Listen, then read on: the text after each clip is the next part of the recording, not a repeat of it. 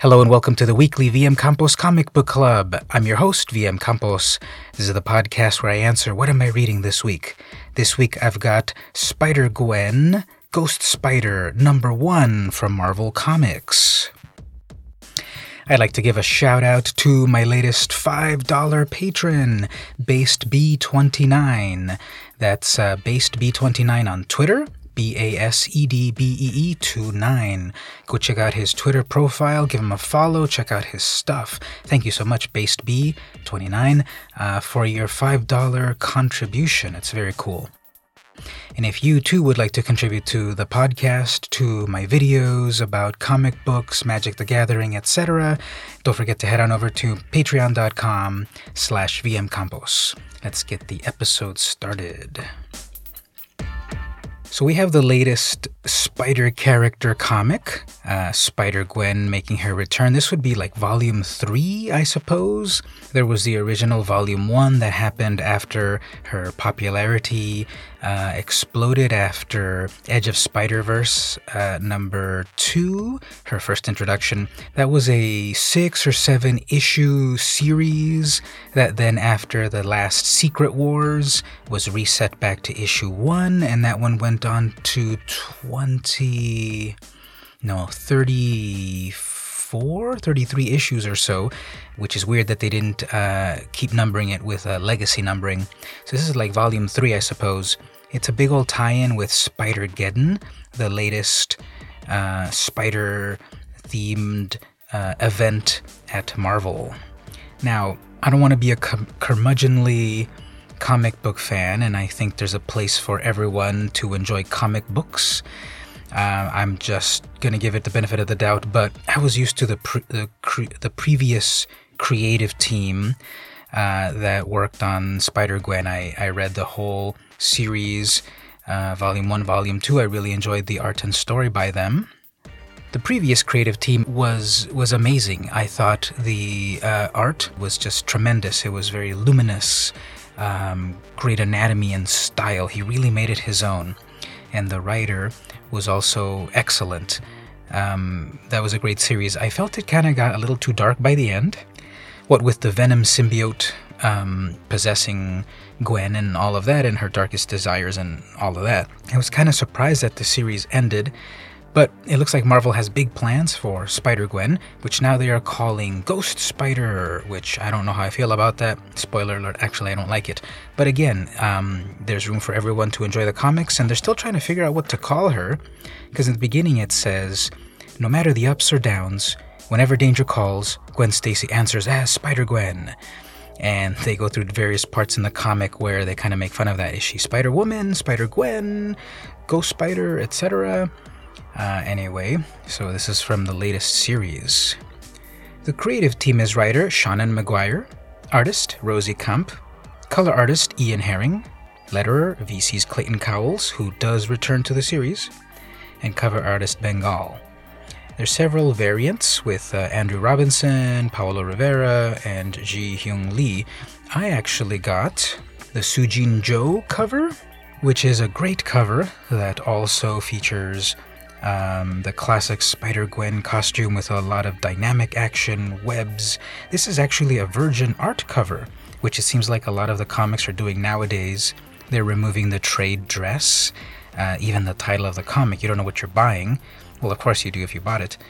But this is a completely virgin cover. Spider-Gwen jumping at you, great pose, beautiful background, shades of the previous artist, but the artist making it their own. The interior art by Campy is also very good. It has a lot of callbacks to the world and the style that Rodriguez created. So there's that familiar aspect of it. The plot at the moment is trying to establish things. I think they're trying to walk a fine line between what came before and what will come, because we get some expository text at the beginning from the editor as well as from Gwen herself. At the beginning of the book, as a teenager, Gwen Stacy was bitten by a mutated spider and transformed. The bite granted her amazing powers, a precognitive awareness of danger, adhesive fingertips and toes, and the proportional speed and strength of a spider. She had run-ins with super spies, ninjas, and mad scientists. She fought government agents, traversed dimensions, and even served some time behind bars. It's been a complicated couple of years, but no matter the ups or downs, whenever danger calls, Gwen Stacy answers as Spider-Gwen. Gwen herself kind of talks to herself in the beginning about the what she's had to do to survive and missing being a superhero. There's kind of a little bit of a jab here. My name is Gwen Stacy. You may also know me as Spider-Woman or Spider-Gwen. So again, I like the name Spider-Gwen. I guess it doesn't make sense in the mythology, but her identity is completely revealed in this dimension. So I sort of feel like they're pushing and pulling the powers that be between the name of the character Spider-Woman, Spider-Gwen, Spider-Ghost Spider, Spider-Ghost. They're kind of pulling back and forth. We have Spider-Gwen doing a little bit of saving some citizens, meeting with Harry Osborn, which I'm trying to remember. What was the last plot that happened with him? Didn't he turn into the lizard and was in Madripoor or something? And here they're kind of back like everything is normal. I don't know, did I miss something? Spider-Ham makes an appearance. They jump through dimensions. Yes, there's a lot of dimension hopping with Spider-Gwen, which I kind of didn't like too much in the original series. I wanted him to stay on Earth 65, but there's a lot of dimension hopping because of the Inheritors, evil vampiric characters that were basically killing all the spider people of the various dimensions. Well, there's a big confusion here because Spider-Gwen and Spider-Ham jump through this portal, and then it suddenly is very disorienting. Gwen thinks, what happened?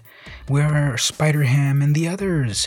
We were trying to stop Doc Ock from doing something, and then, oh no, the Inheritors, they're back. So this is tying into Spider-Geddon 1 and 2, so I guess you needed to stop on page 12 or whatever, go read Spider-Geddon 1 and 2, and then come back to this page. Very disorienting, and apparently some of the Spider-Mens of that dimension get killed, I guess. So anyway, she teleports to some other Earth that she doesn't know what's going on, and basically she has to go meet the either Tony Stark or Reed Richards of this dimension and figure out how to get back out of this dimension to her dimension and so forth. There's a brand new villain that appears, seems to be like a young Green Goblin-esque type of character. She fights Spider-Gwen for a while. There's some cool action. Again, art is good. Good posing and anatomy. There's a full page sort of action splash page with the Kid Goblin coming at Gwen. Very exciting. During the battle, there's a little bit of a symbiont trying to take over Gwen, but if you read the previous series, you see that they're sort of like in actual symbiosis. They're not battling each other internally.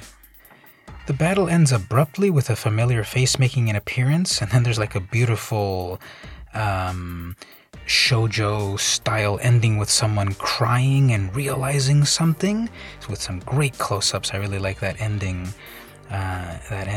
page. To be continued.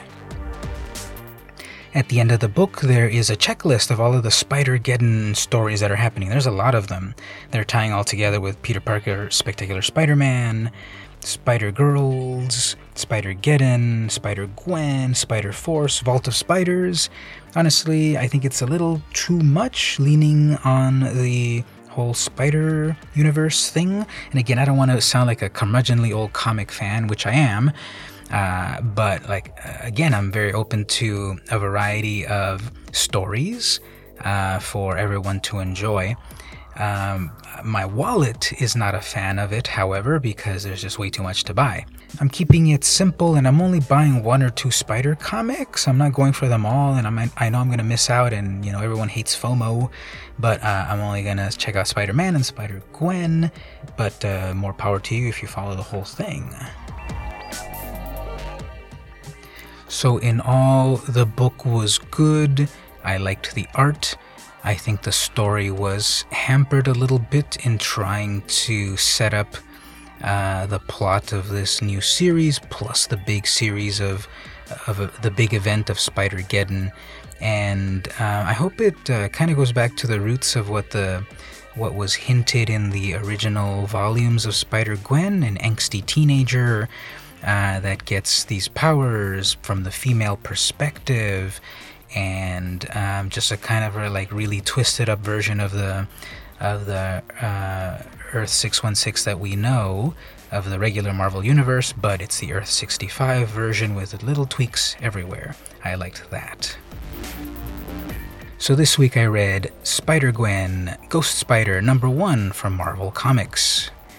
If you enjoyed the podcast, head on over to patreon.com/vmcampos, where you can get access to the exclusive video version of the podcast with extra stuff not heard in the audio.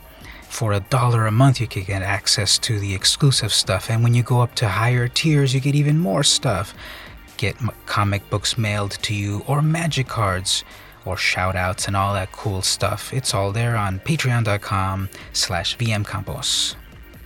This has been the weekly VM Campos Comic Book Club. See you next week.